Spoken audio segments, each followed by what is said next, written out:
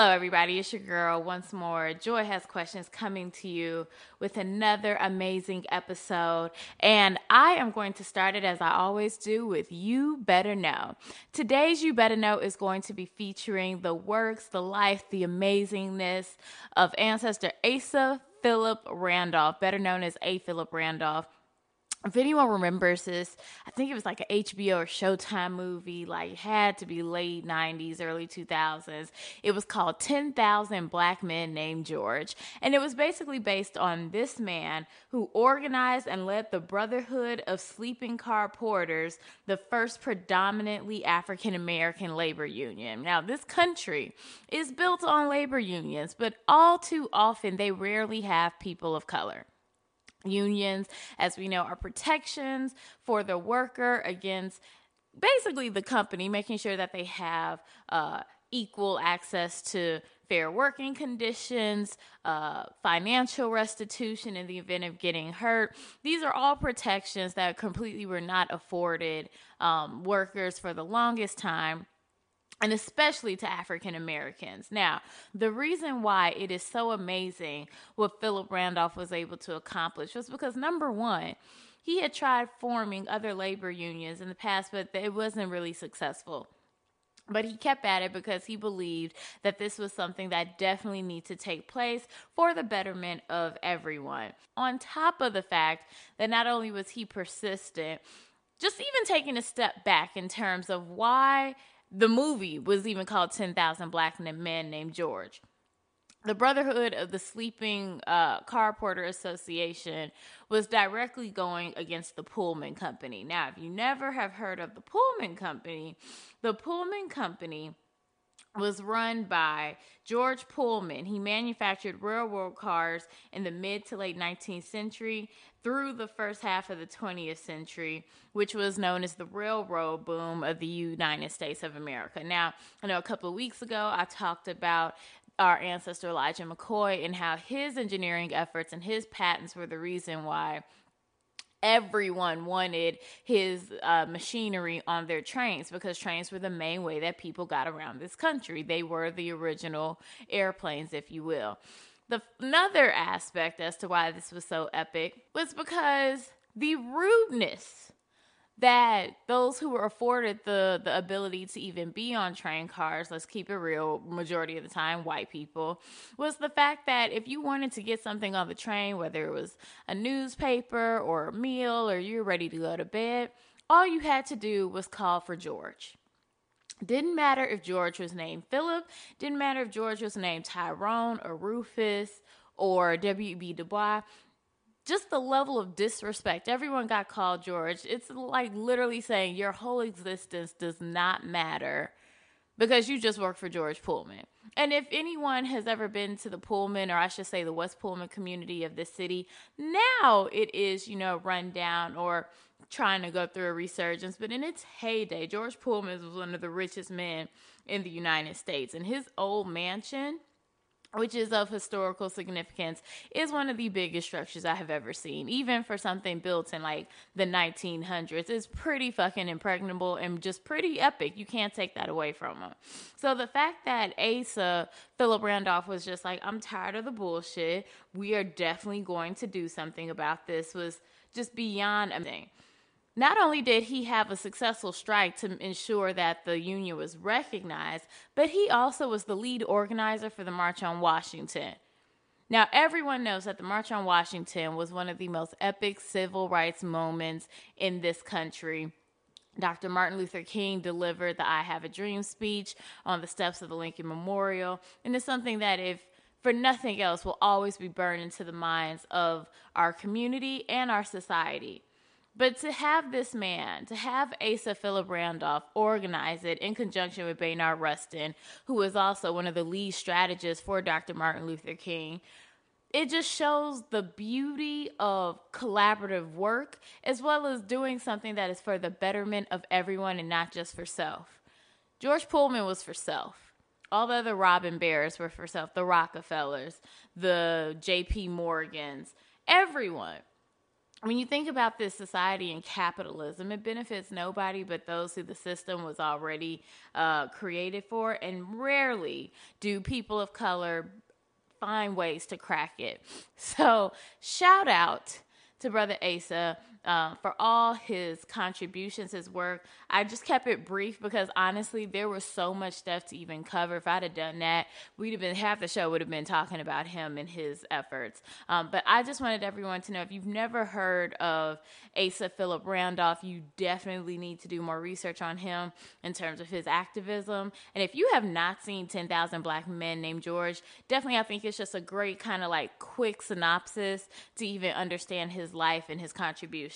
So now we are moving right along into me introducing my phenomenal guest for the evening.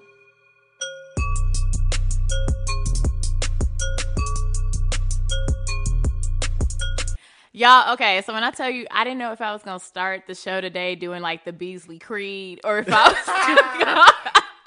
Not the Beasley. Right, believe, like, no, for real. I didn't know if I was going to start the show doing that or being like, Mama, I've made it. I'm interviewing the official interviewer of Chicago. Like, I feel like, for real, like, watching you and your ascension has been bomb. You have always been a very, I look like I've lost Isaiah. What are you doing? No. Okay. See, rule number one of podcasting, don't pay attention to what I'm doing. People are listening. They don't know that I'm recording video of you looking like... I've lost Isaiah. I'm tired. You looking like yesterday. You got his mug looking like... Hold on. When you start Jacob's Ladder, like start singing, I am climbing Jacob's Ladder. Like, it is rough. Wait till I throw the Weekend judge on it. You're beautiful, sis. You're beautiful, man. Thanks, good. bro. But I have the one and only Domity Pongo in the building. Thank you. Whoa. Is this when you cue the applause? And yeah. This going to be like the air horns. Yeah, all that. Yeah. No, I'm super excited to have you on this show. Thank you, man. I'm glad to be here. I'm a fan of Joy Has Questions since way back. Since back when you had 20 followers and whatnot, when you had 5 posts, and what I admire about you, and you talked about this in your motivation message, is your consistency. You know what I mean? And it's very hard to remain consistent, especially people think it's hard to remain consistent when people congratulate you, but sometimes that can make you complacent. And the fact that you've been consistent is an inspiration to everybody trying to make something happen. So I appreciate watching your growth. It's dope. Yes. Thank you. It definitely has been something that is like, just keep your head down and keep moving straight ahead. Because if I get caught up looking at all these bitches, with the waist trainers and the flat tummy tea lollipops, and I'm just like, all I have to do is just hold up a sucker and my life could change. Flat tummy lollipops now? Lollipops. That's an oxymoron. So you can suck something to make you lose weight? I like what you did there. Now week, everybody. Don't Pongo, everybody.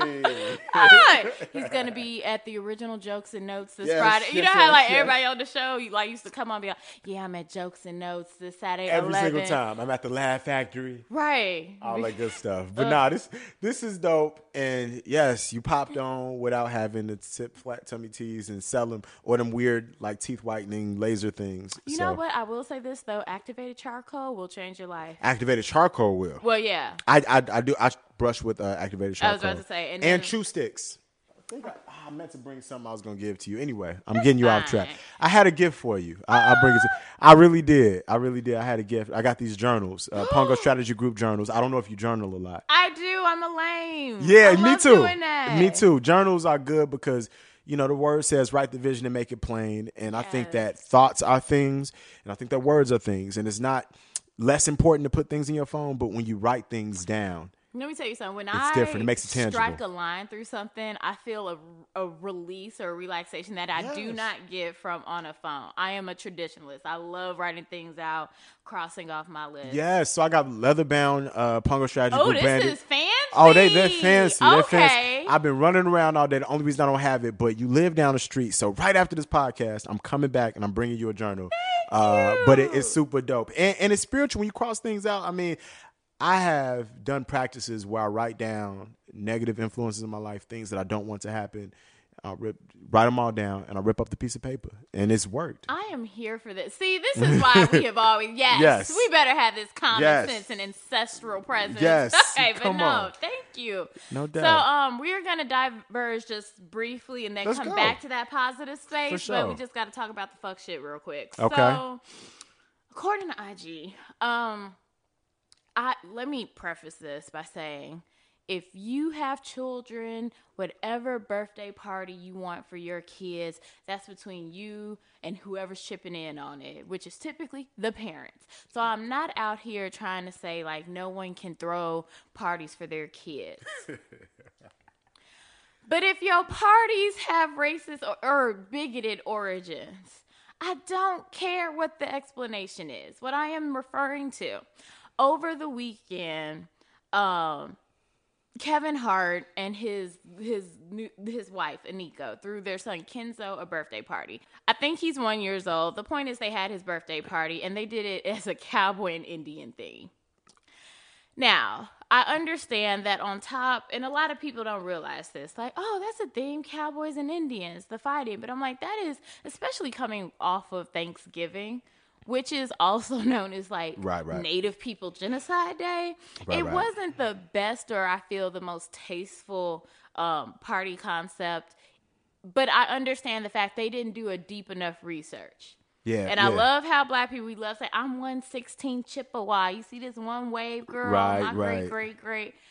And as much as people like to claim that, the fact is there isn't a lot of Native American blood at times within like African Americans. That's like kind of almost like a rumor. And if you think I'm wrong, Henry Gates said it first. Like, it's not me just saying. The irony is you look very Native American. You know what the funny thing is? Now, my family actually has proof that they were there. We're talking about like great-grandparents. Got you. I'm German, African American, and Native American. Got so those are the main components. Well, German, African, and Native American would make more sense. True. Yeah. Well, bloodline-wise, yes. You're right, because Jim Meyer... The point is, I was blessed to do my Ancestry.com without having to pay for it. Got you. But I'm going to disagree with you a little bit, though. Because think about what you just said when you opened the segment. You said, the baby, she was a cute, chunky monkey. And you meant it out of love. And I do this with my nephew, too. We say, oh, little monkey. But we don't mean this. And my nephew is mixed, right? Uh-huh. You know what I'm saying? Half Italian, half African. And you don't realize that innocent things have been perverted by white supremacy. And there's nothing innocent about cowboys and Indians, because we came up from the John Waynes and the white man was the savior and he was killing the Indians, et cetera, et cetera, et cetera. But I do understand how American families can fall into these tropes accidentally that are offensive. And unfortunately, because Kevin Hart has a platform, we make it seem like everyone with the platform is automatically an intellectual. True. And he has responsibility, he has a platform, but it was probably a teachable moment. Sometimes people don't know. Imagine your ignorant cousin who funny tells some jokes, made it. Now this mofo family birthday gathering becomes a thing of public spectacle.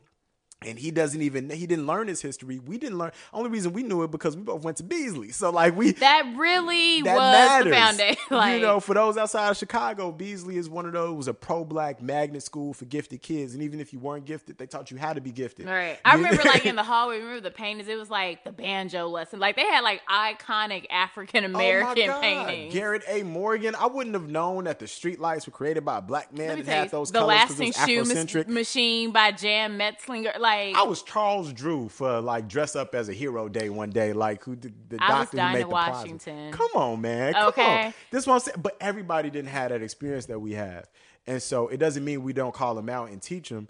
But I think sometimes, especially the black intelligentsia gets into this space where we expect people to know what we know. Mm-hmm. And because they have a platform and responsibility, we want them to exercise it. But I'm sure if he knew, he would have did better. I will say, okay, so to your point, I do agree with the fact of the polarizing times. Everything is under a microscope and people at times are hypersensitive. Yeah. I think it's also a thing of when for so long, no one has respected, other people's cultures or their own societal groups. It's look, I don't give a fuck the next one is getting this good read. That's a good. So I understand it. And it's like, we've created that environment because for so long we haven't cared about marginalized groups. We haven't cared about like listening to another person's side. We've been cool with Columbus came here. Right. They split, meals. Maybe a little smallpox happened. It was a mistake. Or it's like, right. Girl, what you're calling, illegal immigrants, y'all call it the Homestead Act. Like, I'm sorry, how you homesteading some shit for people that are already here? Like, right, facts. So that's the thing for me where it was just like completely understand your point and the fact that he didn't know. I think the reason why I got a little bit more agitated was his response. Oh, what was his response? Which was more defensive in the sense of this is my first time hearing the story, by the way. Okay. So I'm speaking from a place of... No, you're fine. Just going his response basically was like, okay, come on, y'all. Like, as kids, did we not all play this game? And I'm like, that's fine, and I understand where you're coming from. The intent wasn't there, but now I feel like you're doubling down and you're not even listening to what the issue actually is. And to be fair, I'm going to contradict myself in the point I made previously, but I'm a Gemini. We do that from time to time.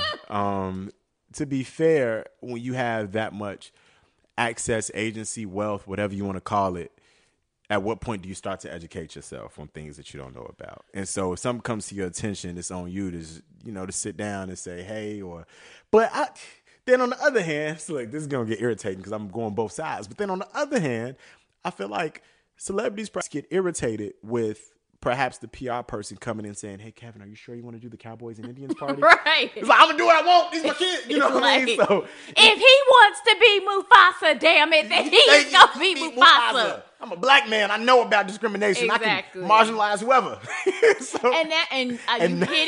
hit it. Say that part. That's the thing.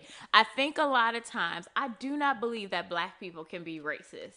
And now we can, have our conversation about it. But my thing is this. I do not create the structure in which I am oppressed. So therefore, you cannot turn around and be like, oh, well, you're being racist. Actually, no, because I don't benefit from this societal structure. Right. Now, what I do say is black people most certainly can be prejudiced. Facts. And I've seen it happen. But I will say in this situation, you're wrong, in my opinion. Like, this isn't... He's not right, but...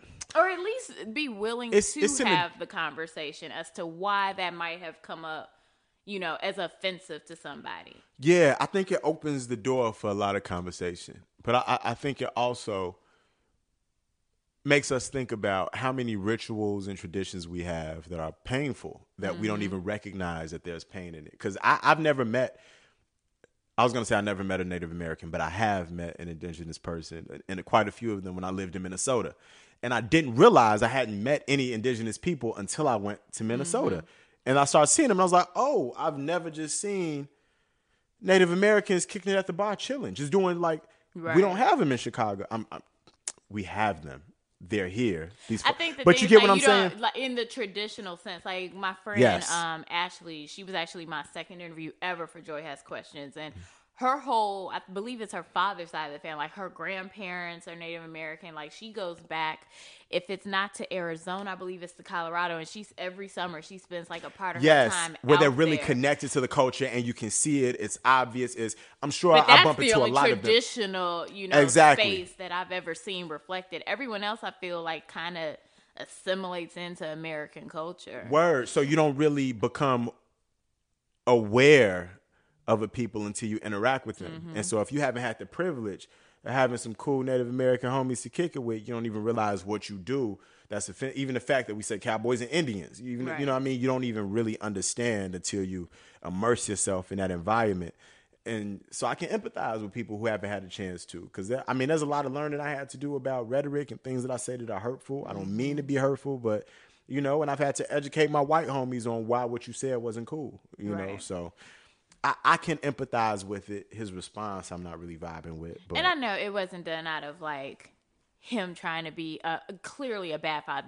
It's a birthday party for his son. It's a terrible father, right? How dare you? How dare you spend this money? Also, randomly, since I did quote or mention Mufasa, I would personally like to take the time to thank James Earl Jones for staying healthy.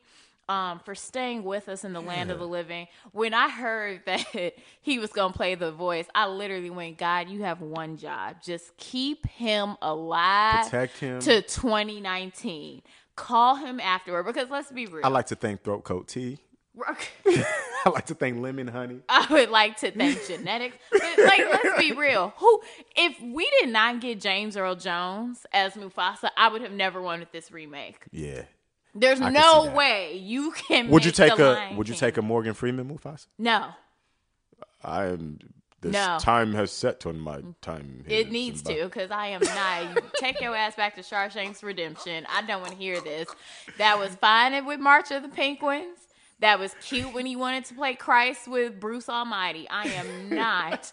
I want James the Earl Jones. James the Earl Jones. I want, like, Bill Cosby, black exploitation, piece of the action, James the Earl Jones. Yeah, facts. I don't want anybody else. How do you feel about the CGI version of Lion King? Are you with it? So the reason why I am with it, well, because see, now we're going to get into the marketing aspect of it, right? Disney is out to kill us. I'm convinced. Disney is trying to murder us? Here's why. Because the emotional, like, tizzy I've been in for the past couple of weeks, I also just found out they're doing this one too. So now we have Toy Story 4 coming out June 19th, which is a month before Lion King. They bringing back Dumbo, the live action one. They got Colin Farrell playing the dad. Like, that's about to be epic as shit. You also have Mary Poppins returning, and then they just dropped Aladdin, and now they got Tarzan coming back. All in 2019. I don't even know when they had like, they are the ultimate Beyonce album. They've been doing all this shit secretly. But you know what they do? The only reason they even come up with generational, Gen X, Gen Y, millennial, is for marketing reasons. Because we're all now parents. And we're all now technically, so everybody in their mid to late 20s, early 30s, we're nostalgic. We want to take our kids to see it, I don't but give we about haven't. Your children. If little we Shatani can't get, if it's between me and her, you'll be consoling a 5-year-old, because I'm gonna be looking like they know exactly what they took every it's a film rough life, sis, that we grew up on and brought it back. And Aladdin, it's fucking genius. It is epically genius. But I will say, in terms of the live action part, which you asked, I think they used The Jungle Book as the tester, and the response was so incredible. I actually loved the live action. And even when I was watching Black Panther, I was like, remember the scene when he's talking to his father and his father comes out the tree? I'm like, they're testing this to see how it'll look. Because that's reminiscent of Mufasa when he comes back to talk to Simba. When he's in it's the same thing with T'Challa. And I remember, I feel like the meme with the high dude with the hoodie, like, from the white, they've been testing it to see like what the response would be. Yo, you deep, B. Oh no, I see I see the internal strategy meetings happening. Like, okay, so the response was great. Yeah. I think the bigger thing for me, I know I can hear the hive slowly buzzing. I was most concerned, and I am still concerned, with Beyonce playing Nala. Why are you concerned? I guess the thing is, I want to make sure I can let go of my childhood expectation. Beyonce, you got big Nala expectations? No. Hold on. I am Nala. She is me. You do fake look like Nala. Y'all got the same complexion, same nose popping off. Nala didn't take nobody's shit. Don't she look like Nala? Let's back up. Let's even just back up. Even as a child, I don't give a fuck if you about to be king. You still need to get your weight up, which is why I keep pinning your ass. Right. She definitely also knew how to encourage him, because even though they almost got killed, she was like, well, I thought you were brave. She was trying to be a friend. She a rider. She is a true rider, but she also was not about to sit here and play herself while Simba over here rolling around eating worms and shit with Timon and Pumbaa in the height of his fuckboy years. I'm gonna see how much you. First of all, you just went crazy. Who was the actress that played Nala though? It was a white woman. I got this because I just remember. Hold on. Nathan Lane played Timon. The fat man played Pumbaa. I remember her. Neve Campbell. From Party of Five. You're good. Yes. You're good. I was like, so you cool with a white woman playing a South African? No. Hold on. Okay. I was okay with everybody from the cast getting switched out. Okay. Because, like you said, when you know better and you think about it, as a child, I wasn't thinking on the back end, well, who's being represented in this South African story? Like, who's in the Serengeti? Right. I was just happy. I was like, oh, this is bomb. This is bomb, yeah. But now I like the inclusivity and keeping it real. Like, this should be a black cast. It's in the heartland, the Pride Land. I guess my thing is I'm just used to her voice register being higher, and Beyonce has a huskier, a more deeper, sultry milky voice. Yeah, people don't like. We're so used to always seeing the clips of her singing and and doing. I'm like, she don't sound like that when she talks. The great thing about Beyonce, actually, is it's a plus and a minus. Are those Maduro cigars sitting up there? Yeah. Y'all finished them. I was like, I'm bringing y'all a gift. I would love to leave with one. They got this case of Maduro cigars sitting. I just lost my train of thought. No. Real classy. Y'all fly. This, first of all, can I say, I'm going to get back to the point, but this apartment is made for a man, by the way. We're recording. So, I believed myself, went to the bathroom, and over the toilet, there's this very beautiful, picturesque, almost 3D picture. So as I'm, handling my business, I'm just looking, engaged, and thinking about my future. It's like waters, and it's one of those pictures that's drawn so well. It's a portrait that looks like the waves are moving. I'm like, this looks like a scene out of Lion King. And so you know a woman who's a player by the picture over her toilet, because that's only for men. Because women, I look in the opposite way, because y'all always sit down. Good and use point. I never thought of Jasmine. Who you out here? Okay, finesse guy. Yeah. You know what I'm saying? So, Jasmine, I got some single buddies. We could talk after the podcast. Let me know what's going on. But that's when I knew. And they got cigars. They got a random baseball player that's black on the White Sox over here, bobblehead. That's Harold Baines. I don't watch baseball, so everybody's random to me. Okay. I don't watch baseball. I have 3 words, ladies. I say this all the time. You're going to ho-ho correctly, and here's why. No salary cap. That's all I'm going to say. That's facts. That's facts. So that's why y'all know the baseball. No, I know him because my father was very much involved with the White Sox organization. He was basically over there like official fan club. He was really good friends with one of the long-standing organists for the Sox and the Cubs, Nancy Faust. So that's how I used to watch the games as a kid. Wow. I would sit in the booth with her, and she would play. And I'm like, this is fun, Dad. Like, yeah. That's legendary. I'm a huge, I'm bleed black and white. I'm actually a very big baseball fan. I'm a White Sox fan by default. And the lines, we know. Because it's, you know what is interesting, though, in this city? You want to see a fucking battle take place. What's that? It's not even between black people. Put a South Side Irishman and a North Side Irishman up against each other. Oh, word. They will blow up the entire block. What, Bridgeport versus Wrigley? It's going down. It literally, it's so interesting. We don't even talk about, I think, we always are in this city like, okay, lines of demarcation, black versus white, or the haves and have-nots. But no one really talks about the disparities, or I should say the social issues between the North Side Irish and South Side Irish. I didn't even think about it. Super interesting. No, that's facts. No. But what I was going to say initially. Yeah. Beyonce, yes. Her voice is so recognizable, but she does very few interviews. So even though we all know her voice when we hear it, we don't get to hear it a lot unless you're really into Beyonce. Right. So even when I watch Princess and the Frog, I'm like, okay, is that the movie with Princess Tiana? No. That was Anika Noni Rose. Who did Beyonce play? She played somebody in the cartoon wasn't movie. In that movie. She was in, it was a movie like with a bee. It wasn't the bee movie. It was something... She played like the queen. I think she played the queen bee of the hive. Well, Beyonce played a cartoon character, and I remember watching, and I'm like, I couldn't get out of the fact that this was Beyonce. But we also really don't hear her speaking voice a lot. True. And so I think that serves her well as a voice actress. For as amazing as she is as a performer and entertainer, she definitely is a legend at this point. Yeah. But she actually says like she gets nervous. She doesn't like speaking. Well, she's not a poor speaker. She's not. I think sometimes like she gets in her head, but that's to me what has like she's very cerebral, even though it seems like she's just sexy and dancing all the time. But the movie is going to be super duper epic, and also shout out to Beyonce. Are you serious? The name of the movie was Epic. Well, look at God. Look at that. Like, that's what I'm talking about. But not only that.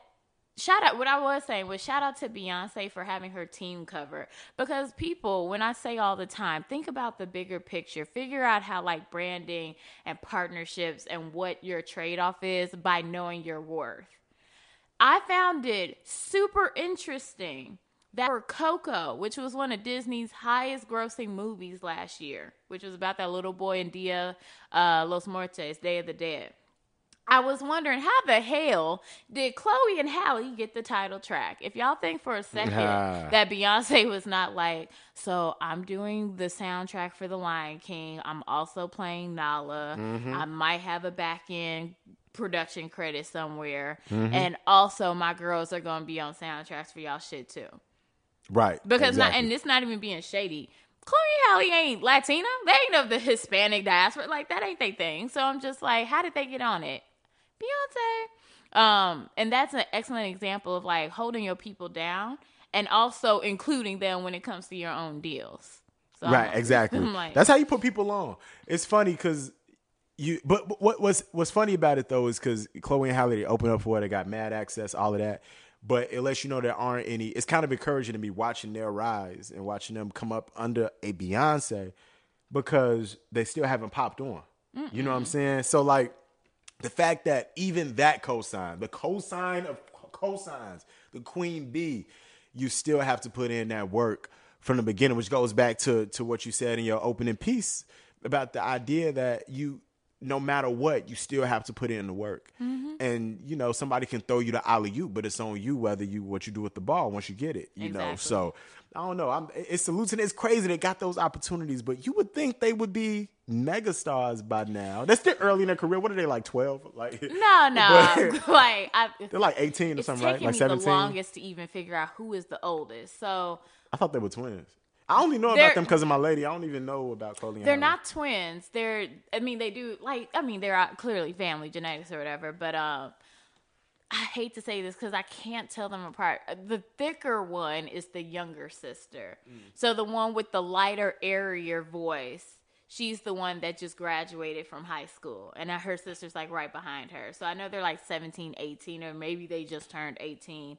But their buzz has been slow, even having Beyonce as, you know, basically their backer. And to me, it's ridiculous. Just those girls can sing their ass off. And not only are they amazing singers, but they do all of their arrangements. Do they have an album out already? Oh, hell yeah. They didn't have several albums out. And actually, my favorite way to view their artistry, I love them on Grownish. Grownish is my show. Yeah, okay. Because they play two of Yara Shahidi's friends and dorm mates on the show. Got it. And honestly, they're fucking hilarious. They got it. They got that it. They do. Yeah. And that's why I'm just like, it's crazy to me, like, what has to happen, or it's always that quote-unquote white validation. We knew them girls could sing, but when they were on the MTV VMAs, that's when everyone's like, oh my God, have you heard of Chloe and how? I'm like, yes, we have. But making it means something totally different now, too, with internet. Like, we kind of decide, and even thinking about us in the spaces we're in, we decide what success is for ourselves. And, you know, for as much as Chief Keef has never been on the radio in several years, Finito is still less than Finito coming to club. It's going up. You saw that house party where the floor caved in. That was always my biggest college fear. Like, literally, I was the one drunk and also going, wait, what's the head count? Are we at capacity? Does the fire marshal know what's happening here? You go down to U of I, be in them tight ass parties on Clark Street, be like, I know this tonight I'm gonna die. Exactly. Like, this is it. So sometimes you popping even whether or not the mainstream pays attention, and I think that's a good lesson for Black creatives, where we popping and we sometimes seek validation, or like you want that next thing to prove to you that you've made it to this certain level. And being on the other side of that to some degree with, you know, some of the stations I had a chance to work for, it's like, it doesn't really matter. It doesn't really matter as long as you're able to take care of yourself, as long as you're doing what you want to do and you're creating. We need to get to the point where we define success for ourselves. So by all other counts, I mean, you know, Chloe and Halle doing their thing, man. They are, and their bank account still at this current time has more commas than mine. I will be there. My bank account has 1 comma. Okay. That's fine. Also, let's know, when I say bank account, I count what I've saved. So I'm just like, for me, it's like I can officially say I have a savings. Right. Yes. Praise him. Sally Mae can't touch this one. Yeah, can't touch that account. Wood. But something else that happened this week, Dwight Howard. So, oh man, I've been avoiding this on every platform. I've been hosting shows on G and Radio. I've been avoiding this. We're doing it. This is happening. We are. So right, I guess go for it. It reads truly like a real life version of like an Elin Harris novel. Like I literally, when I was like scrolling through the blog posts and the stories and trying to compare audio, like, do it sound like them? It does. I don't know. This is such a multi-layered shit show for me. And it all comes down to, I think, not allowing people to live in their truth, as well as the lengths. And let me say, if this alleged case of him being in a relationship with a transgender woman is true, if it is true, then I think it's something like the lengths that people will go to protect the facade because they're so afraid to be who they are. Yeah. Especially like when you're an athlete, no one comes out. No, don't nobody even remember Michael Sam. No one comes out. It's true. I still want to live this way. You knew what the rules were when you mentioned, and I'm just going to put it out. The reason why I really thought the story was believable, I will never reveal names, but I'm like, I've been heard about stories happening like this in the NBA, even on some local shit. Oh, yeah. So I'm just like, this ain't my first time thinking like, oh, man, your favorite NBA stars just might be gay. Do you think trans women perpetuate this in a way? I think I can't speak as I'm a cisgender, for the most part, Black woman, right? Or,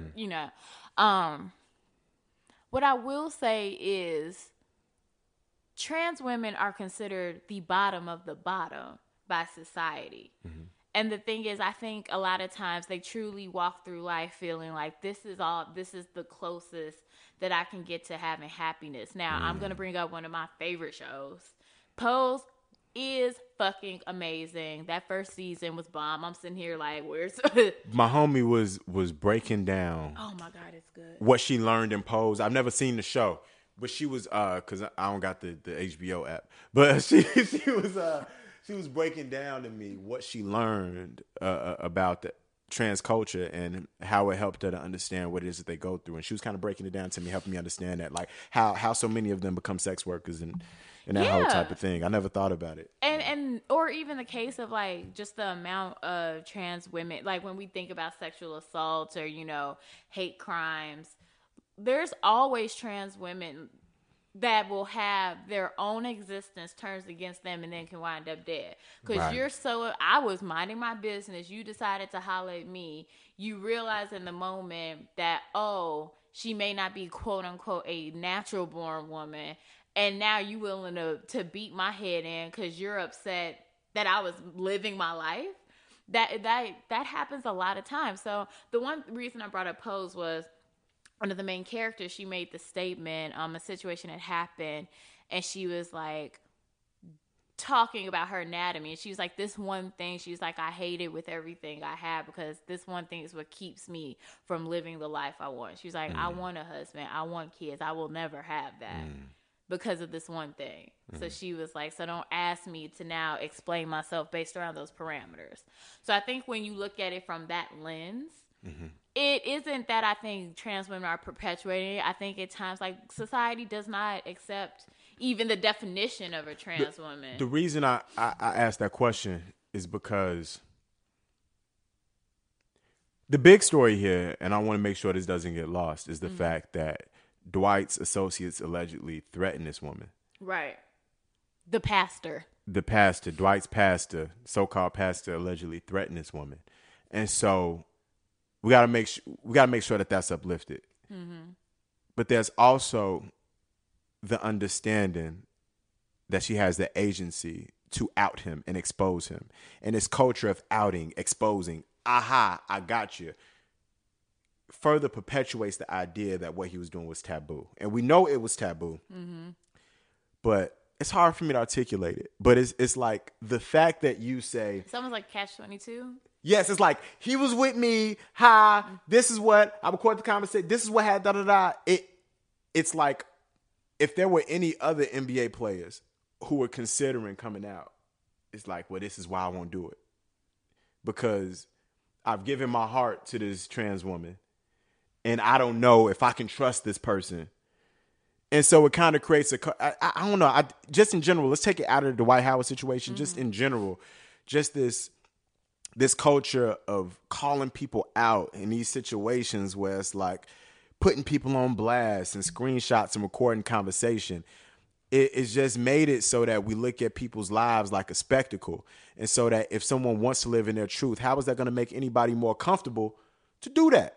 You dig what I'm saying? So I don't know, man. I'm scared to even touch the topic. I hope I ain't say nothing wrong. But it's like, I just feel like, Dwight got to be smart if that's the life you choose to live, dating a popular author. Because I was looking at this person. And that doesn't seem like a smart thing to do. She got a book coming out. There was multiple layers to this that I was like, oh, sweetheart, you did this to yourself. But when I look at it, I personally, and this has nothing to do with this young woman being trans, I just personally would have questioned it from the perspective of the book, the popularity, what is her track record? Does she seem like she's a messy person? Right. Is she about sensationalism? Because even when I was looking at some of her book titles, I'm like, well, that's what I'm saying. Forget her being trans. Let her just be a woman, trans woman. She's a woman. Right. She's a person. They're dating, their partners, whatever. It's messy.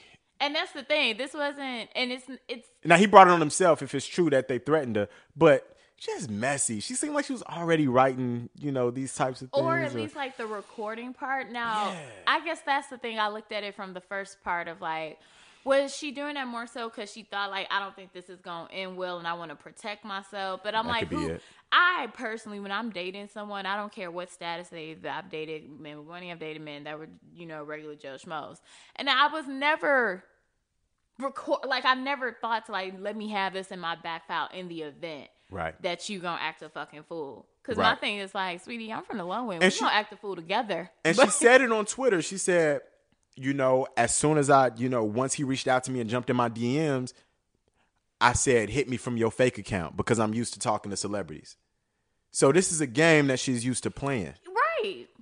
And so that's the part that it's like, no one deserves to be victimized, but we do have to be conscientious of people who weaponize the idea that they can talk about being victimized. Right. And I don't want that to delegitimize people who are really going through these types of situations. And if it's still, no matter what, though, I will say, even if she's messy or not, don't nobody deserve to get threatened at all. So... Because you ain't man enough, if that was him on the phone call, because you ain't man enough to talk about the lifestyle that you live in. You want to threaten somebody because they're living in their truth and you scared for them to talk about the truth that y'all living together. That's ridiculous. That's ridiculous. And the pastor, just doing them up. But let's get off that for a second. The reason why I'm sensitive to this idea of outing people or whatever the case may be, I'm starting to realize like I'm a cisgender heterosexual male. I'm dealing with sisters on a day-to-day basis. In journalism, there are more women. I'm on a women's podcast right now, more women than men in journalism, it feels like. I interact with a lot of sisters. I'm friendly, et cetera, et cetera. I didn't realize that I was starting to gain a bigger profile until a few years ago when it would come back to me because I'm friends with so many women that somebody is talking about the interaction they've had with me. You know what I mean? Just being friendly. You know what I'm saying? Just normal stuff. Yeah, come to the artist. I'm really just trying to invite people to my events or whatever like that. You didn't say come to the crib. Let me make you paella. Yeah, come to the artist lounge. Come to Stony Island Arts Bank. There's an event here. Yes, yeah. And sometimes it gets misconstrued and it's like he tried to talk to me or what. Let me see. I'm a Leo. He a Gemini. This gonna work. And you said that like, how you know I dated a lot of Leos too? Really? That was the first. That was the first that came. Yeah. So you know her. You know Shorty. So it's like I was like, wait, what? No, got you. But it's like, man, I'm a Z-list celebrity, and it's like people you gonna use, little interactions to create this idea of putting this thing out, like, oh, I've interacted with this person. And I'm sure it's even worse for women who are in the industry, because if don't let you go on a date with somebody and they like, oh, the girl Julia asks questions, with the podcast and shit. I'm happy to say I'm not there yet. You're not? Okay. Or maybe I've been delusional to myself. I'm about to prophesy. It's going to be an added, as this platform grows, there's going to be an added concern about who you can trust and who you speak to and what, the smartest thing for me was getting a relationship, because it keeps me out of trouble and troubling interactions. As a single man, you say things that you wouldn't say if you're in a relationship. True. You interact with women in ways you wouldn't. I'll even say this. For someone who respects their relationship, because being in this industry and being in the arts, we've seen a lot of mo's that got whole ass wives, whole ass relationships, and they talking to you like, so are we going to sip and savor after this? Like, whoa, right. Not sip and savor. You're going home. And don't get me wrong. I mean, I had to learn too what was in some ways men can be oblivious. I'll speak for myself. I can be oblivious. So I had to learn what gives people the wrong idea. So exactly. I'm not absolving myself from blame in a situation where somebody got the wrong idea. But man, we just got to get out of this culture of just trying to like put people on blast. I feel like, man, somebody is right here putting a comment under this post like, some people deserve to get put on blast. No one deserves that. Yeah, I don't know. And so, and I bring that up in light of Dwight Howard theme, and it's like, how are we going to create a situation where we normalize queer relationships if people are outing people and using it as a way of punishing them? Right. You dig what I'm saying? And I'm like, so you gonna out me and think I'm gonna be with you? Yeah. That was the biggest piece for me. I'm like... Right. Or out him and think that more people are gonna be comfortable being forthcoming with their lifestyle. No. You know what I'm saying? There's nothing wrong with a queer lifestyle if that's how you get down. You ain't hurt nobody else. But, when you out people, I don't know. I think it's just, somebody should... I don't know. I don't know. I don't know. Let's just wrap it. On that note, though, yeah. Can we yeah. You're right. Yeah. She's like, let's just talk about a simpler place and time. Else, yeah. No, but thank you so much in terms of like just even your commentary, the perspective on that, because that also, I think, bespeaks to just a black man being comfortable with himself. I can't tell you how many people are like, wait, nah, man, I ain't here for this gay shit. And I'm just like, take your toxic Teddy ass the hell out my house. So toxic Teddy. That's what they call it. Toxic Teddy. I'm like, the fact that even to have just a normal conversation, it's sad to say that that's considered like, oh, that was refreshing, because it's very far and few in between that you can like even have these type of conversations with like typically cisgender black men. Oh, word. Because anything is like, that's not reflected on me, is it? Like, let me shake the gay off me. Like, that's not how it works. Right. It's not. It doesn't jump on you. It's not a virus. Right. I'm like, that's not how that goes. But well, I do not know what you all will be drinking come cupping season 2019 that is currently upon us. But for those long, lonely winter nights where he lied and said he was coming over and he did not, make sure that you have Cavassier VSOP to ease the pain. It kept us posted in the summertime, and it'll definitely be here for the wintertime with that smooth, velvety taste that we all love. So make sure whatever you are drinking that it is Cavassier VSOP. And now back to Joy Has Questions. Moving right along, it is time. Uh-oh. Yes. Now I feel like Rafiki. Moving right into, I have a question. We about to fire these bitches off. I'm ready. Yo, I feel so lame because she did it. I was like, oh, she said a punchline. She said a thing. I will find a way to slide it in. In terms of like getting my Lion King quote. Right, we'll slide it in then. Okay. Let's just get right into it in terms of actually watching this very Simba-like ascension. Like, I just feel like like your ass one day looked up, it was just like, I am on Pride Rock, bitch, and I am not climbing down. I'll tweet that right. I'm on Pride Rock, bitch, and I ain't coming down. Like I'm here for it. I just want credit. Yes. But when it comes down to you making, the decision to be in the arts, to be, this really, I feel, a face of Chicago, what made you? I remember your ass as like a little boy in Bees before you like left us and was like, I'm on the bigger and better. So, Yeah, right. So like, have you always had this personality, or were you always as a kid just like, man, I'm about to grow up and like take over this TV shit? Like, how did this go? I didn't even want to do TV. If you remember, you remember me and Josh Stapleton, Daryl, Cam. I see Daryl all the time. Do you? Mm-hmm. Amaru. These are all friends of mine in grammar school, and we just used to freestyle at the lunch table. So my dream was mostly hip hop, and I wasn't as forthcoming and confident, but I was always writing rhymes when I was a kid. Like, mostly those 5 or those 4, however many of us it was. Those are the people. And Devin 3. Devin 3. So that was my best friend, man. Are you serious? Later on, Devin was my best friend, man. No. That was my best friend. He lived down the street and around the corner. He always reminded me of the kid. I was like, I know you eating glue in secret. No. Devin had hoes. Still got him to this day. Wow. Unless he's in a relationship. Then scratch that from the records. No, he did. Well, I ain't seen him in a few years. So Devin, I got you. Alley-oop, boom. I cleared it up. But I haven't kicked it with him in a few years. But these were my guys, and I was writing since I was a shorty. And when I left Beasley, moved to Cal City, and started meeting up with other cats and doing recording and rapping, that was what I wanted to do. And I always say this, especially when I teach summer programs and do literary workshops and whatnot, rap gives you confidence unlike any other genre. You can't be a timid rapper. You can't look at the floor. No. Yeah, you gotta. We saw 8 Mile. We know what happened to You Rabbit. feel what I'm saying? You know what happened to B Rabbit? Like, you don't want to be B Rabbit throwing up on yourself. Look at you. You're a mess. Nah, you want to hit the stage. You want to be. You have to be boisterous. You got to be confident. You got to be well spoken. Have to learn how to enunciate if you care about lyrics. And those were things that translated into doing journalism. But journalism happened accidentally. I still don't necessarily love journalism. It's just what I do. And it's just what I, become somewhat good at. Okay. Well, you're mastering it. Thank you. It's funny now. I see, I don't comment all the time, but I'll see people comment on your posts and stuff. And I'll be sitting there going good and goddamn well. You was not there shooting with him in jail. But I'm I'm just going to watch him respond with that PR. Thank you for your support.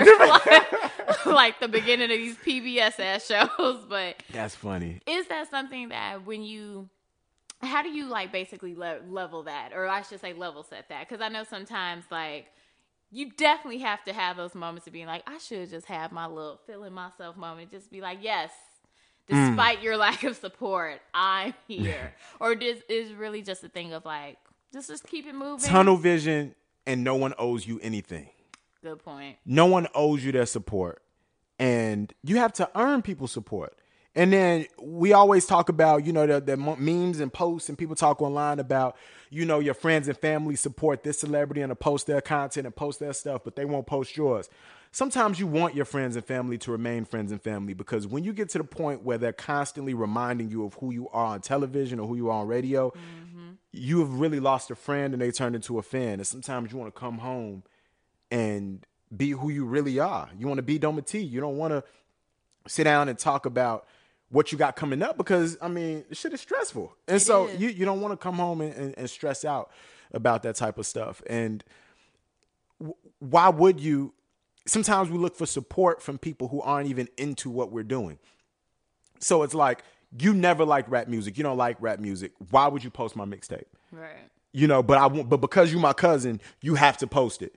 So, people text me stuff and I become more forthright, and I'm I don't like this type of music. I think if this is the genre that you're going for, you doing the Lil Uzi Vert thing. You find your target audience. Your friends and family aren't your target audience. Let them remain your friends and family. Right. And so once I got there, I realized that they didn't owe me anything, and I didn't deserve their support until I put the work in.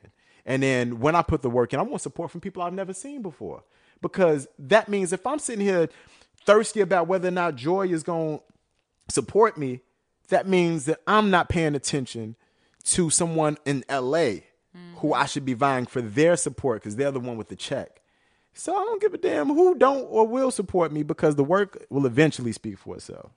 That definitely is something that I'm not gonna lie. Like, it took me a while to get to, and It's very hard. It's still a work in progress and it wasn't a friends and family thing. If anything, it was the opposite. My friends and family were always like, "Well, you do this already. Like, this is your niche. Like, this is your spot. Figure this out." And I'd be like, "Y'all just playing. Y'all just saying that because we like friends and family, right?" Word.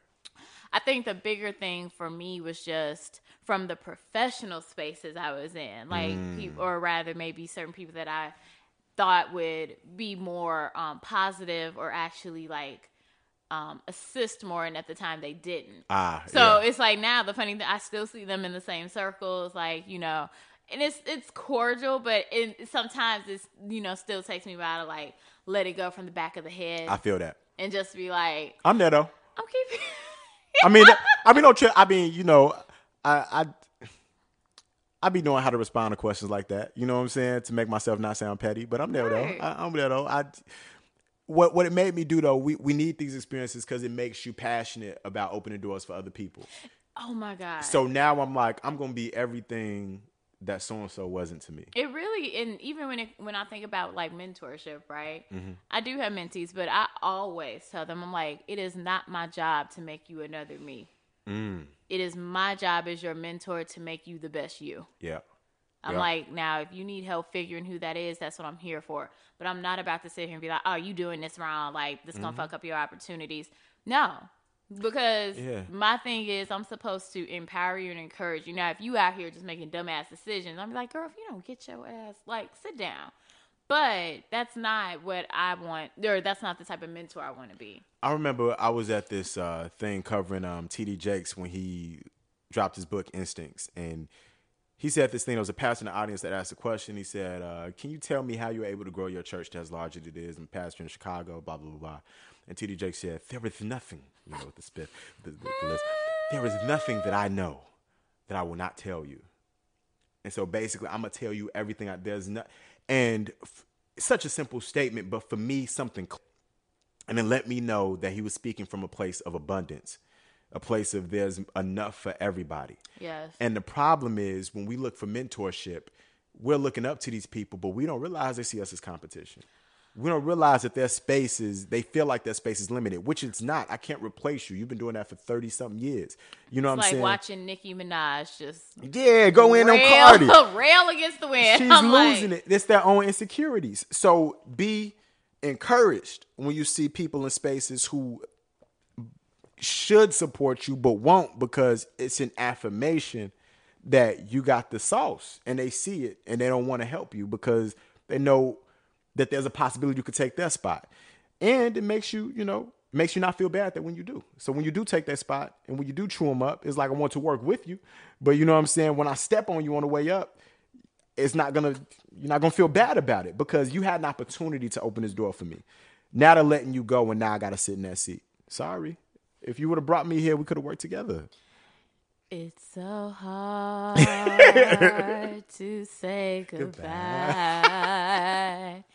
To hit the note. Dang. I don't know why you gotta put the finger on the earlobe to make sure you're in the key. It really helps. But so even moving along, with your seeing how you got interested and started, what sacrifices have you had to make in order to really grind it out and be in the position that you are in? Because I think a lot of times people are just like, oh, well, he has a voice, and I just one day looked up and he was on WVON, and I guess he just put himself in the right rooms. But truly, how were you able to differentiate yourself from all of the competition?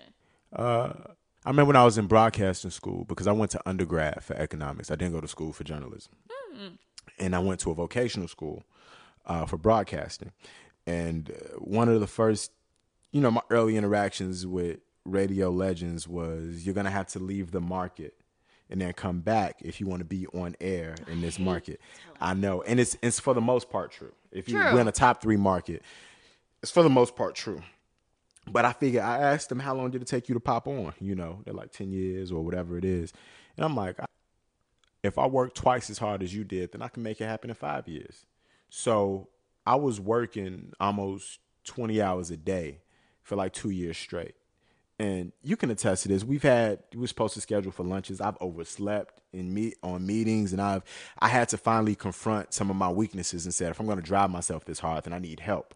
And I had to get people to help me schedule things and other people to help me with logistics. But just to give you a picture, when I was interning at WVON before I became news director, I was working there from 6 to 9 a.m. And then I went to the Illinois Media School from like 10 to 2. And then from there, I went to the North Side when I was multimedia director from like 2 to 10 to work on some things with them. And I was just constantly learning, and that was 5 days a week. And so it was like, 6 a.m. to 10 p.m. over and over. And you learn so much. Every event that I could go to, every workshop, every single, function, every professional organization that looked at me like the help, the following year looked at me like somebody who, was worthy of respect. Yeah. And so it's just putting the hours in. There's no shortcuts, but the only shortcut is do more work, more, and so to make a long story short, I took on as many jobs as I could. I said yes to everything. I read a lot. I had this chip on my shoulder having not gone to J school. And I said that then I got to be twice as good. As they tell us, when you black, you got to be twice as good, and it's hard to get half of what they got. And I'm like, man, if I do that times 4, I can take all of what they got. And so that was the main thing. And then the other thing, the major key, is treat the secretary like the CEO. See, you say secretary. I was always told you treat the doorman the same as the CEO. There and you my go. dad was Okay. just saying sometimes you treat the doorman better. I know that might sound weird. No, Oh. okay. No, well, not to me, but yeah, Oh, maybe my to God. people in podcast land. I think it might sound weird, but the thing is, those are the people that are forgotten because the doorman, he's always opening the door. No one, like maybe, hi, George, hi, this. But when I think about how I would even have crafted certain situations that happened to me, like case in point, there was this really bomb ass internship that everyone wanted at Roosevelt University. It was with the marketing department, and it was going to be on like the whole statewide campaign they were doing. And so I was sitting there, and like every day I would go upstairs, and the line to the president's office was fucking insane. And I'm just Word. like, I'm wasting time. Smart. So finally I sat and I thought about it, and I was like, Mr. George, who had been the doorman at Roosevelt Always for a Mr. George. ever. He was like the sweetest black man. And I always said hi to him. Mm-hmm. I think I just also personally liked him because I have an Uncle George. And they are like around the same age. And so I finally asked him, I was like, Mr. George, I was like, he saw me. He was like, what's wrong, Miss Jordan? I was like, I cannot get to the president's office. And I'll never forget. He was like, he's like, I'll help you with that. He was like, I know when the president comes down every day for lunch. And he was like, you need to catch him literally like an elevator pitch. He was like, that's when you need to catch him. And sure enough, that's when I called him and gave him my resume. There you go. But that was because the doorman, those little black moments of like people always holding you down. Yes. And I got the internship. There you But go. I would have been like a needle in a haystack. Yes. Trying to secure it. And that was my first actual statewide campaign. There was a microsite that went with it and everything. I gave that man the biggest hug. I bought him lunch for like a month. And he was just like, you don't have to feed me. I'm like, no. Mm-hmm. We're getting you all the Chicago-style Al's beef you want. That was his joint. But yeah, I couldn't have told a better story. Like, the CEO sees the doorman every day. Mm-hmm. Or the secretary. That is who they trust. When you go in that interview and you leave out, the CEO talks to the secretary and say, yo, what'd you think of that candidate? What'd you think? That's their right hand. And Keisha's going to be like, he walked right past me. So, didn't even speak. Right. Like, and that, I think people forget that. And so, a lot of my opportunities have come from people who you wouldn't think had power. And and I take them to lunch. We'd have coffee. And I'm not trying to finesse. It's people who I genuinely have a connection with. You link up with them. They're cool. They're just down to earth people. I would, whatever. And those have been the people that have put me in front of, just like you, with the decision makers. And I think that a lot of people who I've seen do things the wrong way, especially in Chicago, where we value titles and cliques and all of this, that's why I've seen people go wrong. Have you ever had I know this has happened to me, so I'm going to ask you. Word. Have you ever had like a moment of like, that's what you get, when like someone, you just, hey, how you doing? And they're just like, hello. And then they find out like, bitch, I'm on the panel. or they didn't realize it was you. Now it's like, oh, hey, how are you? It's like, when I see that flip, when I see that change, that makes me know like, no, we don't need to do business. Or I don't need to keep engaging. Because when you thought I was no one, you didn't have like zhuzh or like any sort of like sweetness. Oh, that's a game I play. When I go to events, my thing is, if I'm hosting an event, I go and make my rounds around the room. Originally, it was because I know that if people have never heard of me, if I go and shake their hand, smile at them, tell a joke, laugh with them, whatever, kick it, then when I get on stage, they're not going to let me bomb because they like me. Right. You know, we've made an acquaintance. There's psychology behind that. Yes. Even if they don't like me, they feel familiar with me. You know, you got to sit and listen to me for the next 3 hours. So, you know, more or less, you know me, you know, you're going to give me a chuckle even if I tell a stupid, corny joke, right? So that's what I do. But I take notice in my mind of the people who dismiss me. I'm usually the youngest person in the room, usually the blackest person in the room.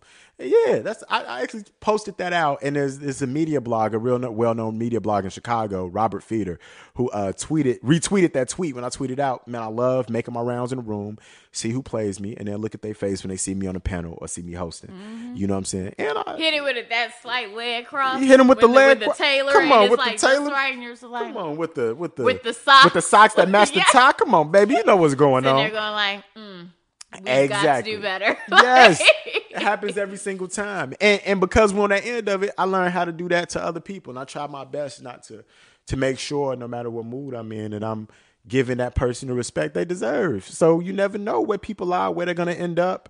And, you know, thankfully, I don't hold grudges. But I've gotten better. I don't. Yeah, I really don't. I genuinely do not hold grudges. But there's a difference between, hey, do you know Joy? Oh, that's my homie. Like, blah, blah, blah, blah, blah. And do you know Joy? Yeah. Yes. I have done anything else? Where you hit it with I'm not going to say anything negative about you, but I ain't got nothing positive to say either. That's where you go, yeah, and mine is, I'm acquainted. Oh, see, you petty. See, you holding grudges. We need to rebuke that. In the name of Jesus, we come against that spirit. First off, people know I use a lot of words, so I'm acquainted. Actually, it's something I would say. I'm acquainted. I know that's if I ask you about somebody, you say I'm acquainted. I'm like, okay, say less. Right. I'm deleting the number. If I ask you about somebody, you say I'm acquainted. I'm deleting the number. So, but no, I don't throw salt on it. But I mean, there've been tons of opportunities. I got some stuff brewing right now. Where I've reached out to some people, and this is one of those lame things that interviewees do. It like, I can't talk about it yet, but it's like, no, that's the smart thing. The ink is not dried, and I don't need to mess up whatever promo they have for this. Exactly. And there have been people that I've tried to throw alley-oops to that, you know, haven't been as responsive, but they're usually responsive after the ink dries, and it's like. I need the time you to be here passed. with the mustard seed face. Yeah. Don't be sitting here waiting when you didn't watch the red seed part. And I'm like, oh no, we coming. Yeah. Like, nah, bitch. And the reason I don't hold grudges is because I realized that maybe that wasn't for them in their season.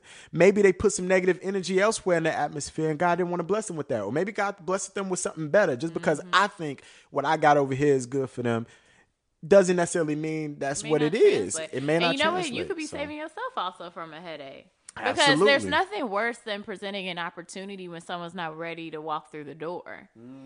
So if you sit there trying to pull them and like, well, why, you frustrating yourself, and it's just like, well, what would have happened if they would have been a part of the project and they aren't following through? You pulling double weight, so now they dead weight. Now the people that you've made that business arrangement with looking at everybody crazy. That's a fact. That's a fact. So it's frustrating because I have such this passion to help people along the way, if I can. I don't want to speak from a position of I'm not on Pride Rock. You know what I'm saying? Like, I don't want to speak a position like I made it there yet. But I just know that when, I was at the point that I see some people now, I wish I had a me.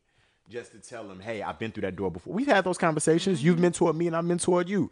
You're like, yo, how do you handle this situation? Yeah, I've been there. Do this like this.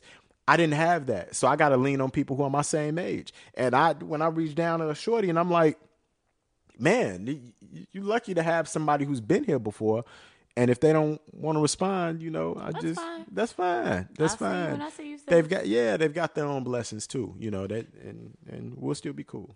We'll still be cool. That's bomb. So let me just slightly pivot because I do want to Sure. wrap it up on a personal note Okay. because I think that's the thing. Everyone knows you as See, I being... told you I get my answers be too long, man. You wrapping up No, already? you're fine. Jasmine ain't sent me the evil eye text yet, so we good. Okay. What I did want to know, like you said, you were grinding so hard, and that's the thing. Everyone knows Doma T, especially if you're in the Chicagoland area. Man, he's with WGN Radio. You're doing all these things with your own. I think you're restarting back up the Artist Lounge. No, not yet. No, we're Darn it. not doing that yet because I got to work. I got to head out of town to work on a project for the next few weeks. Okay. So, and the Artist Lounge was an open mic. It was dope. It was at Southside Community Arts Center. And it was beautiful. It was black people coming together to listen to poetry and affirmations and music. And, oh, man, it was different than any other poetry set. We were live. And, yeah, man, we haven't had a chance to bring that back, though. Okay, got you. But just in general, you are an authentically branded person because there's a lot of people I know that are branded. It's just like, girl, this is not, or boy, I know this is not the real you. But you have mentioned this young lady multiple times, which that in itself is beautiful. Definitely worth a commendation. She's a powerhouse in her own right. I know you are dating the super talented Gifted Keys. Oh. She's so pretty, y'all. Is she? Okay. Yeah, all right. Whatever. Shorty Sis, cool. let me tell you, even off the mic, he was like, that's bae. So I'm just like, how did you all meet? How did you know when you met her that this right here, this is what we doing? This is the first time I ever talked about that on the podcast. So, Yay! Joy definitely be having questions. But positive ones, not messy. Because think No, this about is it. beautiful. This is quote unquote cuffing season.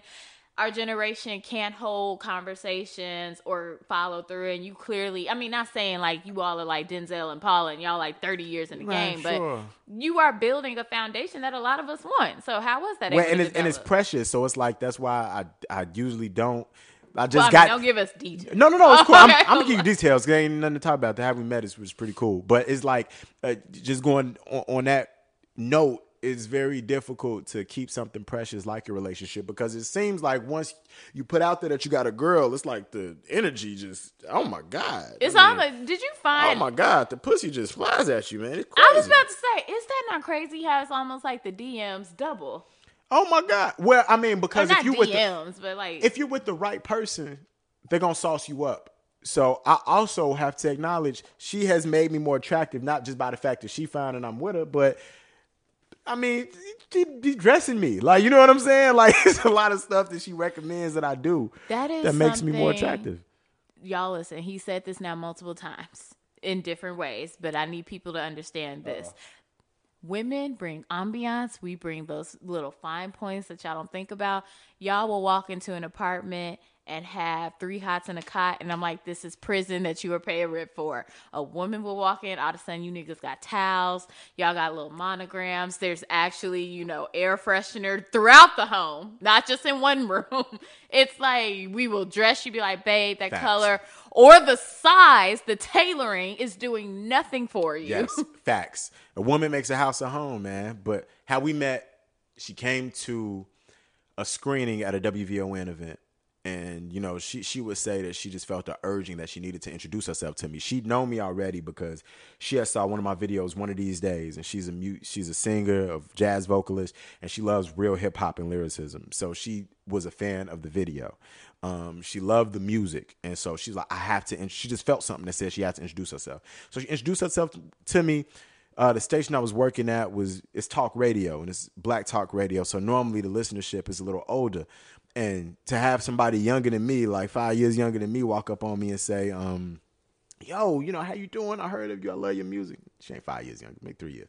But she like, yo, I heard your music, blah, blah, blah. I'm like, yo, it was mind blowing to me. I'm like, how'd you find out about that? So just because, same thing we're talking about mentorship. She was someone that I was like, immediately I saw she was attractive, but I didn't want to do anything romantic because I was just getting to this space where I felt like I had to be responsible with myself and my platform. And I said, hey, anything you need, I got you. I'll randomly invite her to shows. If she was in the area and got done doing an event, needed help bringing speakers and bags to the car, I would just pop up and do it. But it was truly platonic. I was like legitimately just helping out. And I've never before felt this thing where it was like, you have to help her, like help this woman, just help her. You know what I'm saying? So I was just helping. And then one night I was drunk. And I was with my boy, and I'm like, gee, she bad, bro. I've been trying. I mean, she cool. I don't want to cross that line because then I truly value her friendship, her as a person. If I cross that line and tell her I'm feeling her, then she gonna think I'm a sleaze and that I've been nice all this time. Just to get because, something. yeah, and it genuinely was. I just saw somebody with talent who, first of all, I thought she was already far along because at the time that I met her, she had gone viral with a couple million views on World Style Hip Hop from singing an Erykah Badu song. She has alopecia, so her hair was in patches in the video. It grows in weird patches. And so she had like this weird hairdo, but her voice was amazing. And so just that little thing made it go viral and had people talking and all this stuff. And I just thought she should be further along than she was. And boy, you gonna make me get this banana pudding out yeah, my fridge. I thought you were gonna like, say, well, let me sit back and just listen. Yeah, like, so this you is know, a testimony, right? And my bad, I'm being so long-winded, but I just fine. thought, I just wanted to help her. And then, I'm like, yo, what's up? And she was like, what's up? And we was like, hey, ooh, hey. and now we together. How long have you all officially been together? A year and several months. See, okay. And what I love about that, so I know the official part. Yes. But there was the building up into that. Yes. Into like actually getting to know the person. Yes. And that's the one piece that I find our generation, we're so microwavable. Like if you get on my nerve, I could just swipe left or I can just block you. Facts. Or I don't have to actually address what naturally will happen with human interactions. You're not going to like somebody 24/7, or you have to learn how to communicate with that person, even for a friendship. So I love the fact that there is this sincere investment on both of you all's parts to get to know each other. Facts. And also not even, mess up the situation just because you were like, well, he cute, she fine. Like, and let's just, right. have fun, quote unquote. Right. And that's something that could have been like amazing. Nah, it's true. We got to know each other for a while, and that really helped because the thing that makes me faithful and that makes men faithful in general is like if your partner is your friend, you don't want to do your friend in.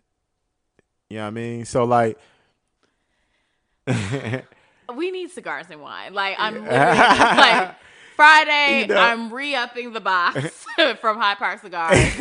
And we didn't drink all the Hennessy or Cavassier X. Oh no, we got a little bit left. Yeah, a little bit. Let me get some. Okay. But it's like, it's kind of messed up because it's like, not to say that your partner who you with romantically, that should just be enough. But I mean, it's hard. Like, I'm not going to front. I'm not a perfect guy. I'm not, it should whatever. be your haven. But yeah, and if that's your friend, it's like, that's my nigga. Like, Gifted is my nigga. So I'm not going to make my nigga look bogus, G. Like, you the homie. Like, she was the friend before anything. She the homie. So, yeah. I love that. And definitely, like, I truly can tell that even past, like, amorous feelings, like, there's a respect there in y'all relationship as two people. That's dope. No, seriously. That's dope. I am never going to be out here. I'm not doing the listener letters and opinions. I clearly am single, whenever got that alignment, whatever. But she's single, y'all. I just had to. I'm sorry. If there were subtitles, take that I would make them. I would have made put the subtitles. Looking at. We need a code for you to be like something. or like maybe this, like take it out. But I got homies. Whatever. Anyhow, back to this interview. Yes, this ain't mine. Okay. I got to turn my hat off. Okay, stop interviewing. Okay. But no, I think that's the thing. So how do you all like find the time to balance? And that's like truly the way I wanted to wrap it up and end it, just in the sense of like when you're looking at this ascension. And yes, you climb in this pride record, the jokes you've been making, or where you see your career path. How important is that balance for you? Because you can turn into, who's that black billionaire that I can't stand? He owned the Bobcats, the black one. Michael Jordan? No. He did. Well. He did. I think he owned the podcast. Anyway, Blackberry. His man. friend. He owned BET. Bob Johnson. Bob Johnson, Okay. yes. I didn't know he owned the Bobcast. Okay. Yeah, he did. Or he was the president. Same So difference, how do you yeah. like basically when you were looking at that ascension, I could totally see you being like truly a media mogul. So in that Speak aspect, that into my life. Thank you. that's fine. We'll Thank be there you. together. Yes, yes. Right. yes. We should going on that. Domity, move your yacht. You know I told you I was parking over here. Like, Okay, fine. I guess. so how do you see like, you know, all of that playing in to one another when you look at like what I want my life to look like professionally, personally? It's hard. I failed at relationships before because I didn't prioritize relationships. You know what I mean? I'm like, how you mad that I gotta work when my work is part of the reason and my work ethic is part of the reason you like me? And that has always been a running theme in my relationships. But this relationship has taught me that it's not the fact that I have a scarcity of time. It's the fact that it seemed like I prioritized everything above this person. And as long as that person feels that they are a priority in your life, they don't give a damn what you do at their time, because I'm only dating women who have scarce time too because they getting shit done.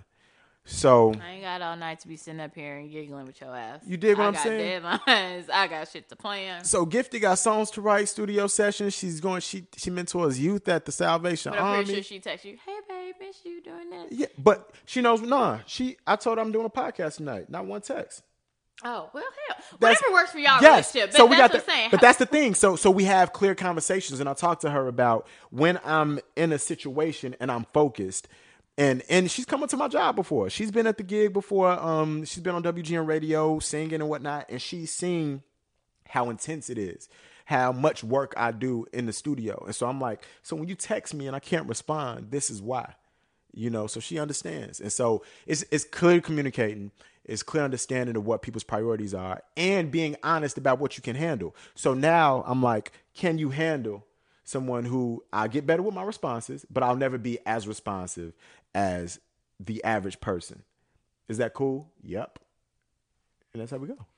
Balance. Black balance. Uh-huh. But that I think is the perfect way to end the interview, just because it has been so amazing having you on this show.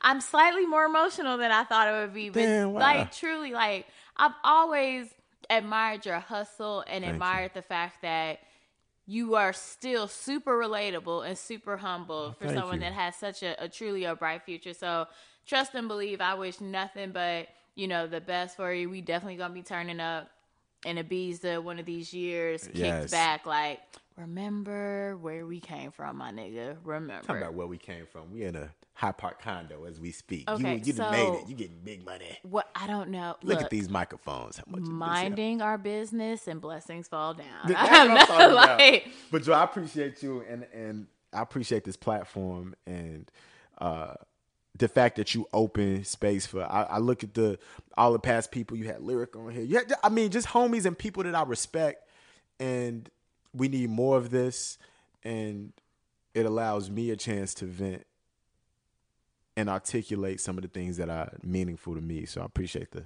platform. So thank you. I'm from the low end. I'm not about to cry. No. right. But no, thank you so much, love, for coming on the show. And everybody, definitely support this brother. We'll make sure to have all his social media handles so you can follow him. But Dometi, Dometi. Oh yeah, true. There Please, it is. It's not Domiti. It's Pongo. It's not Dometi. Right. It's not Domitai. It's Dometi. Dometi. Yes. Yeah. So all right, and on that note, it is time to wrap it up with Joy's motivational message of the week.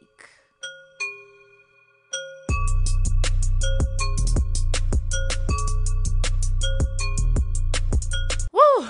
Joy's motivational message for this week. I ain't got no motivation for y'all. No, I'm kidding. When it comes down to my motivation for this week, my motivational message for this week is worthless slave, you did what you were supposed to do. Now I know y'all are like, this girl done lost her mind. You are fucking nuts. Let me at least back it up, as well as try and not curse and quote Bible scripture at the same time. When I say that, that's something that just popped into my head. My mom used to say that a lot to me. Like sometimes I'd be like, man, you can't even cut me no slack. And she would take this one specific line. It's from a parable in the Gospels, basically. Jesus was talking to his, disciples. And he tells them this story about how this rich man had 2 slaves. And so he was like, I have to go away for a long time. Basically, he told the slaves, like, flip my money, do whatever you can, but make sure, my assets not only are protected, but they come back even better than they were before. The good slave basically was like, well, I'm going to do some trading, do some borrowing, and I'm going to give my master even more. The bad slave literally just dug a hole in the ground, covered the money over, and when the master came back, was like, look, I ain't getting no type of return on your investment. I ain't investing nothing. Here you go. Go for what you know, sis. And so the part of the parable that my mom always loves was when the master looked at the bad slave and was like, well, why didn't you do what I asked you to do? And the slave's excuse was, well, I knew you were a demanding man and you always are complaining over something. Basically just going like, look, I did what I did, and I don't care. And I remember the slave master, or not the slave master, but the master goes, well, if you knew that I was like that way, then worthless slave, you did what you were supposed to do, or you were supposed to do what I expected of you. So my mom loved taking that and say it to me. Now, I am not coming from, a place of negativity or a place of extraness. But the reason why I'm thinking about that today is there are moments where even if you get accommodation, or even if someone rewards you or acknowledges the effort, it is nice to have accommodation. It is nice to have people recognize all the hard work that you're putting in. But trust and believe. You are doing what you were supposed to be doing. You are on this planet to make it better. You are not on this planet just for your own self. And now that's something that this country, that our society does a really, really shitty job of lying and making it seem like, oh, you're just supposed to go for gold for yourself. That's not why you're here. You're here to be a testament to future generations that when you step foot on this planet, you are not just taking, you are giving, you are providing, you are beautifying, you are restoring, you are healing, that you are here to serve testimony to whatever your beliefs are, whoever put you here. It's to that entity's glory, as well as to give pride to all those who have come before you. That is my personal belief as to why we're here. So whereas accommodation is amazing, and let's keep it real, we all love being told, bitch, you did that. And dude, you really out here hustling, you making moves. Don't allow the accommodation to block you from the fact that you're doing what you're supposed to be doing, and therefore there's more levels to ascend. Everyone, I don't care if your name is Barack Hussein Obama. I don't care if your name is Milli Vanilli. I don't give a fuck if your name is Beyonce. Whoever you are, there is always something to aspire for. There is always more work to be done. There is always more people that can be reached. There are always more levels to be climbed. So be happy with the accommodation, but don't think that it's something that, you can just kick back and bask and now just ride the clout. Because that's when you just reflect all the things that I feel are personally wrong with this world, which is mediocrity, selfishness, and just a lack of love and compassion for one another. So let's do better. Let's be happy as the year winds down with all the strides that we made, but let's also at the same time keep pushing and progressing. Because worthless slave, you did what you were supposed to do. Just kidding, y'all. At the end of the day, I hope everyone has an amazing, beautiful week. And I will holler at you next time with Joy Has Questions.